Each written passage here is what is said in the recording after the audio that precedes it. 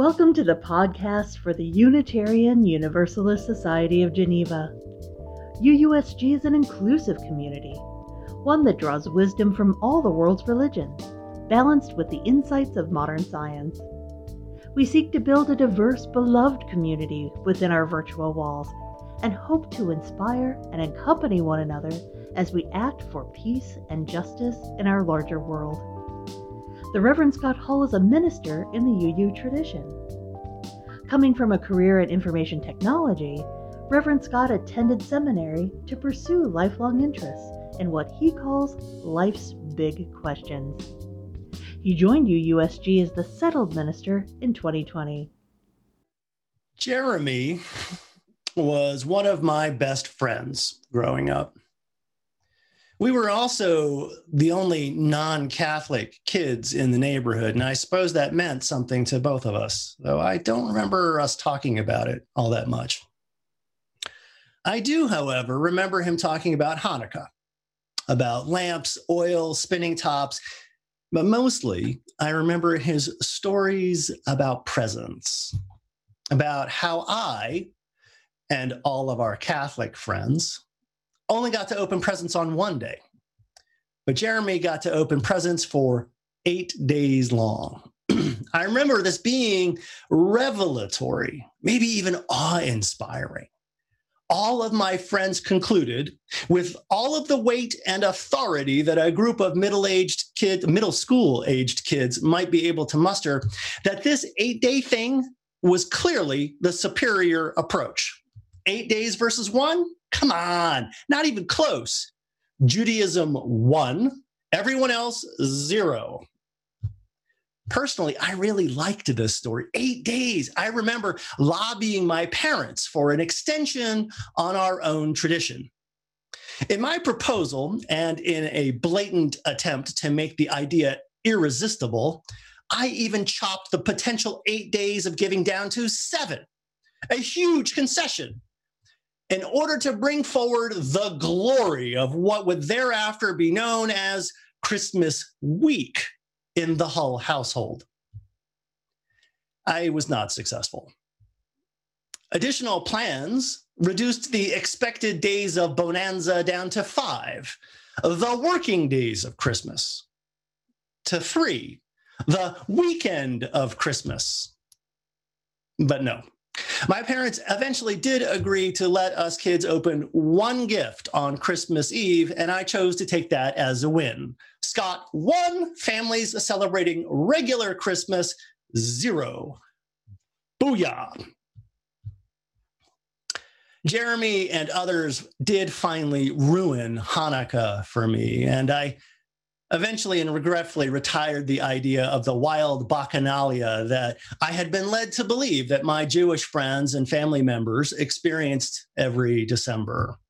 I was told that the point wasn't gifts at all, but that a menorah was to be lit, set in a window where it could be seen, a silent testimony.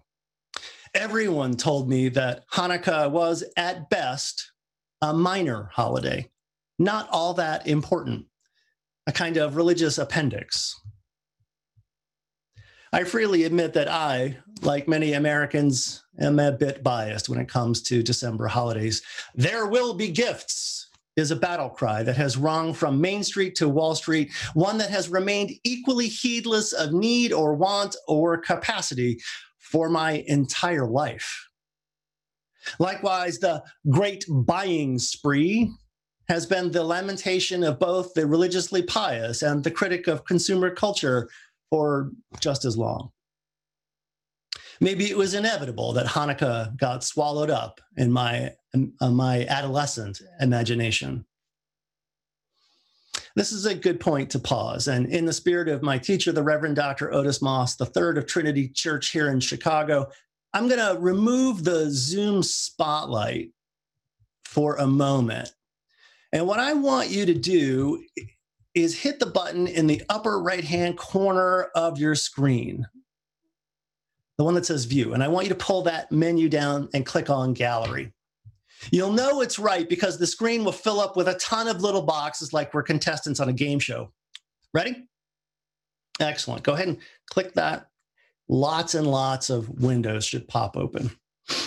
Okay, now, looking at all of those faces, your community, I want you to repeat after me. Neighbor, oh neighbor, we are here to bring light. Amen, and thank you.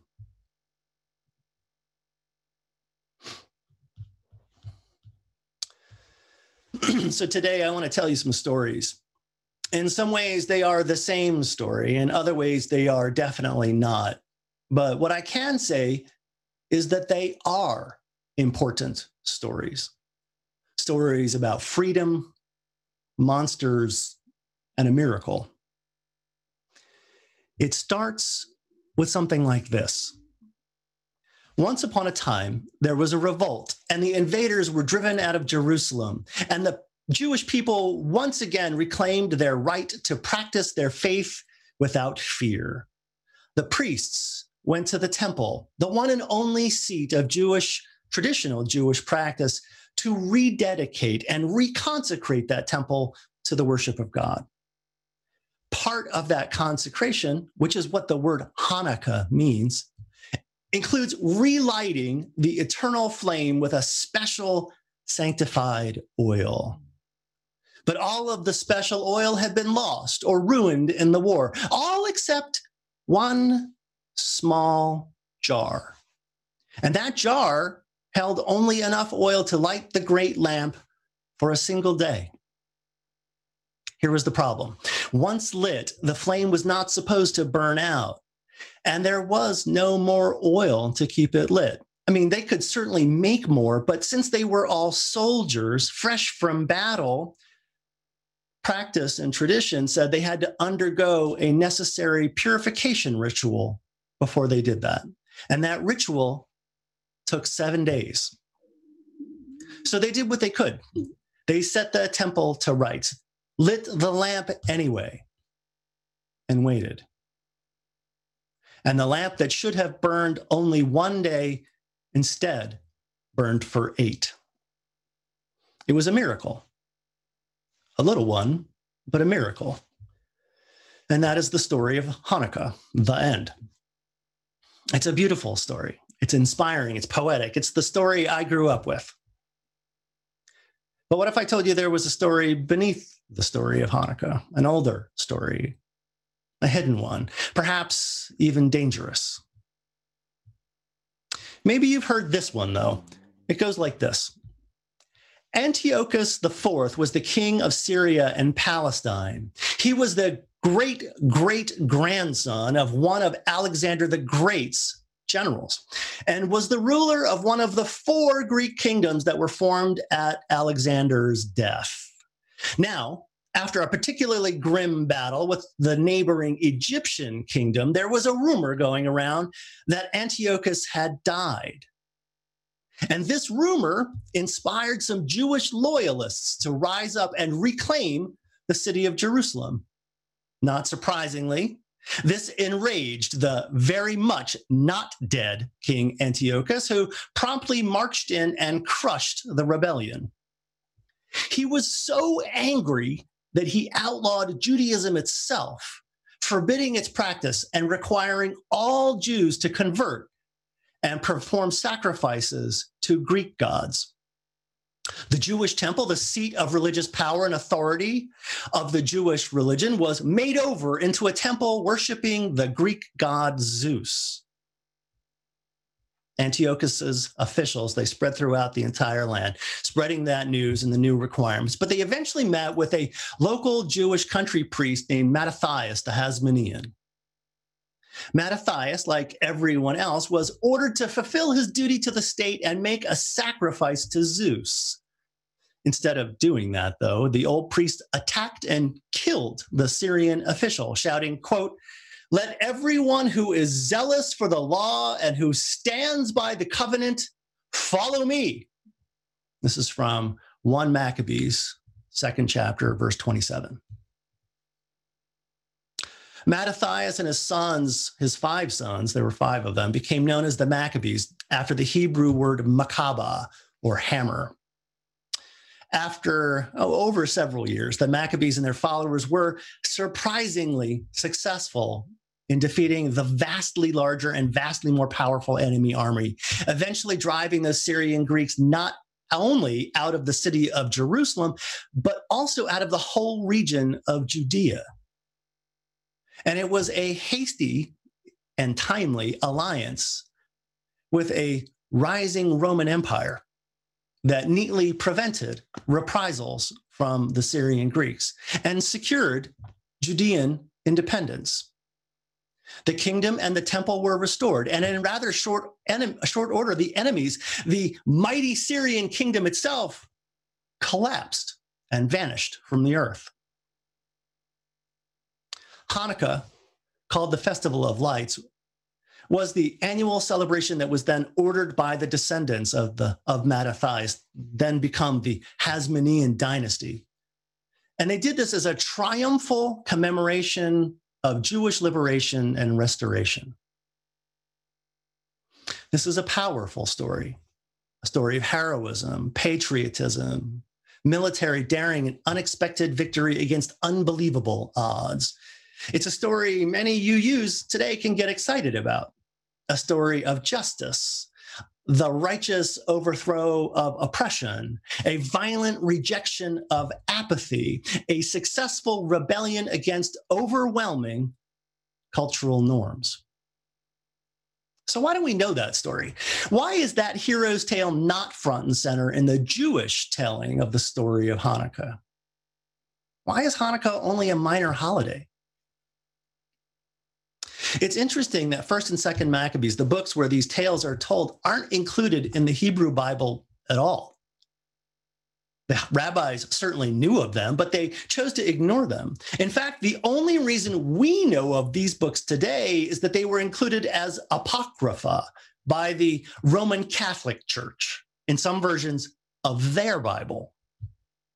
No, when we talk about the Hanukkah story today, it's not the Maccabees and the liberation of the Jewish state that we remember. We remember the oil. What the Hanukkah is going on here? Before we go any further, I should note that I am not a rabbi nor a rabbinic scholar. However, I do have some on speed dial. Regardless, please remember that we are now playing tourists in a tradition that is at a fundamental level based on arguments and counter-arguments. So with the appropriate pinch of flaky salt, I have some more stories that may explain things. The first goes like this. The Romans. That is actually the long and the short of it. The Romans. In a way that's really difficult to do justice to today, the Romans were just terrifying. A Jewish rebellion in 66 of the Common Era, almost definitely inspired by the stories of the Maccabees, led to the complete and utter destruction of the entire city of Jerusalem and the Jewish temple. We're talking completely gone. And according to the historian Josephus, aside from the remains of the outer wall, the Romans left, and I'm quoting, no obvious indications that a city had once existed on that spot. And the horror of that outcome was multiplied by the murder or enslavement of the entire population, killed outright or sent to the gladiator pits, a population which Josephus had described as over 1 million people. When the Romans got mad, they got thorough. It's not hard to imagine that those early rabbis, their temple-centered faith in ruins, attempting to hold together the tatters of tradition and just survive while under Roman imperial rule. These were not going to be people telling stories about successful Jewish uprisings, the inevitable overthrow of their imperial masters, and the destruction of those masters at the hands of an indignant God and his chosen war leader. Rome wasn't going to have any of that. So that's why the rabbis let it go. The story was lost to trauma and time. Maybe that's true. Here's another story. It goes like this. The Hasmoneans were very short-lived and a particularly fraught dynasty. They brought Judea to the notice of the great Roman beast. And for 100 or so years that they ruled, they were pushed, pulled, manipulated, played off, positioned, suckered, and to the surprise of absolutely no student of history, eventually betrayed by their great Roman friends who ultimately destroyed the temple itself and with it the known Jewish way of life. That is perhaps the quote hero story told in 1st and 2nd Maccabees was just not all it's cracked up to be. The distance of a couple of centuries, a few ill-advised attempts to follow in those footsteps, that made the Maccabees an exceedingly poor example to lift up, and that was why it was allowed to fade away. Maybe. Here's another story. It goes like this. The Hasmoneans were just another false start in a long string of false starts condemned by the Hebrew prophets from Samuel on down. They clearly did a good and righteous thing, freeing Judea and cleansing and rededicating the temple. But since they did not follow the commands of the Torah, their good deeds were only ever to be transitory, illusory, and hollow. That is, the Hasmoneans didn't follow the law. They were not of the house of David, yet they claimed the kingship. They were not of the house of Zadok, the high priest during the time of King David, yet they claimed the priesthood as well. After their good deed, the law required them to hand over power and authority of the state and the church, and they did not do so. Therefore, it was clearly God's judgment against them when they were eventually murdered by one of their own slaves, a Roman puppet called Herod. This last story may explain why 1st and 2nd Maccabees never made it into the Jewish canon. And maybe that's it. But I have another story, and it goes like this. The Maccabean revolt occurred at the center of a Jewish civil war. On the one hand, upper-class urban Jews were enthusiastic about embracing Greek culture. These urban Jews welcomed Hellenization. They gave their children Greek names, encouraged them to participate in Greek athletic competitions, and more. That faction wanted Jerusalem declared a polis, a Greek city-state, with all of the cultural and economic advantages that would bring. And on the other hand, rural agricultural Jews feared that Judaism and the Torah were being corrupted by Greek influences, and all was at risk of being lost. Hellenization was a cultural threat to the continued existence of Judaism and had to be yanked out, root and branch. The Hasmoneans belonged to that latter group. They were zealots, Zionists, militant nationalists, and they advanced a very traditional, almost fundamentalist kind of Judaism. And they did so at the edge of a sword. Most damningly, they attacked and murdered not just the outsider threat, but also those urban Jews that they felt embraced Hellenistic culture. And that included the Pharisees, the spiritual ancestors of the very rabbis now sitting in judgment. History is not always written by the victors. Sometimes it's written by the survivors. And the rabbis were the spiritual heart of those survivors. So what to do with the Maccabees? They were military thugs. They had murdered Jews. They were monsters. Celebrating them was inappropriate. Even telling their story brought up all sorts of uncomfortable questions. But while erasing the Maccabees may have been impossible, the stories obviously had already been written and were being widely shared by Christians. Perhaps reframing that story was possible. Now, the books of the Maccabees describe the rededication of the temple with a practice that mimicked the great festival of Sukkot. While the temple stood, Sukkot was an important pilgrimage festival, one that featured 8 days of prayer and ritual. And these are the same ceremonies that the Maccabees chose to follow when they performed that first Hanukkah. It isn't until the Babylonian Talmud codified almost 600 years after the books of the Maccabees were written, that we hear anything at all about the miracle of holy oil. Yet it was by introducing that story that the rabbis were able to de-emphasize the military aspects of the story and recenter the awe and wonder of faith. And that is what they did. Well, maybe probably. In the end, what I found, was that the story of Hanukkah, all the layers of it, was a story about freedom and monsters and miracle. It's a beautiful story. It's complicated, ambivalent, and deeply human, one hung with a rather uncomfortable warning sign. As my friend, the Rabbi Folberg of Beth Israel, explained to me, as much as we may feel ambivalent about the Maccabean heroes of the story, and from a progressive Jewish perspective, their fundamentalist tendencies are a little unsavory, if the Hellenized Jewish assimilationists had had their way, that would have been the end of the Jewish history, pretty much. If Rabbi Folberg is right, without the Hasmoneans, there would have been no latter-day rabbis faced with the question of what to do with the Hasmonean legacy. If Judaism had been lost, assimilated into the mainstream Greek culture over the 100 or so years before the birth of Jesus, would Christianity have happened? And not to be too self-centered about it, but without Christianity, would Unitarian Universalism have happened?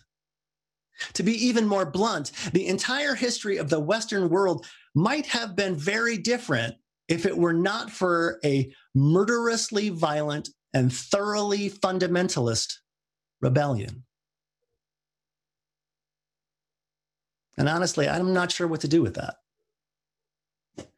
It's small wonder that the early rabbis weren't all that sure either. As we turn to the close, I want to mention one more footnote to this definitely not so minor Jewish story, and it's this. The irony of Hanukkah is that a holiday that commemorates a crucial victory in the battle to resist Greek cultural imperialism now comes at a time in the calendar when the cultural landscape is entirely dominated by Christian cultural imperialism, by American cultural imperialism. I know now that Hanukkah will resist being swallowed whole. In fact, the tradition asks that menorahs be shown in windows and doorways precisely to proclaim Jewish identity and presence. Resistance is entirely the point of Hanukkah. And this point reframes my own childhood story of, quote, the wild Hanukkah bacchanalia more than a little. So while I'm not expecting the Maccabees to come knocking, I like to think that during a holiday when American Jews are challenged to declare their cultural identity and independence, we UUs can pause, lift up this source, one of our 6 sources of the Unitarian Universalist living tradition.